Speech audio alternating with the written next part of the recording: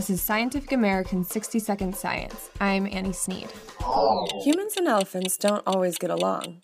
In Africa and Asia, elephants damage infrastructure, farmers' crops, and natural habitat critical for other species. If an elephant becomes a problem, humans may kill it. So local people and conservationists are trying to find better ways to keep elephants away from sensitive places.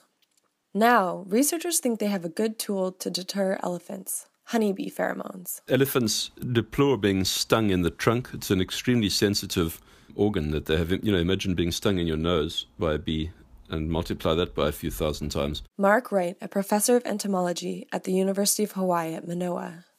Kenyan farmers already know that if they hang live beehives around their farms, they will repel elephants. The problem is logistically, how do you manage hundreds or thousands of hives if you have a huge area to protect? And then the idea came up to look at the alarm pheromones, which are chemicals that the bees release to launch an attack on something that's marauding their hive. Because elephants have a highly developed sense of smell, Wright and his team thought they might be able to use the bees' chemical alarm signal to affect elephant behavior. So the researchers tested out a synthetic blend of chemicals that mimics honeybees' alarm pheromones.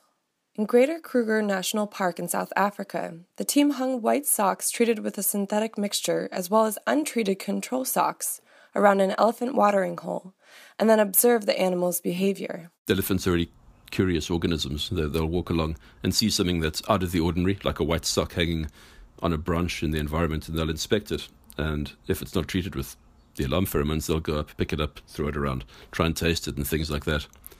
And in the case of the treated ones, we found that they would show immediate signs of unease or uncertainty, and they'd eventually back off from them. They'd never, or very seldom, would they go and pick them up and play with them. The study's in the journal Current Biology.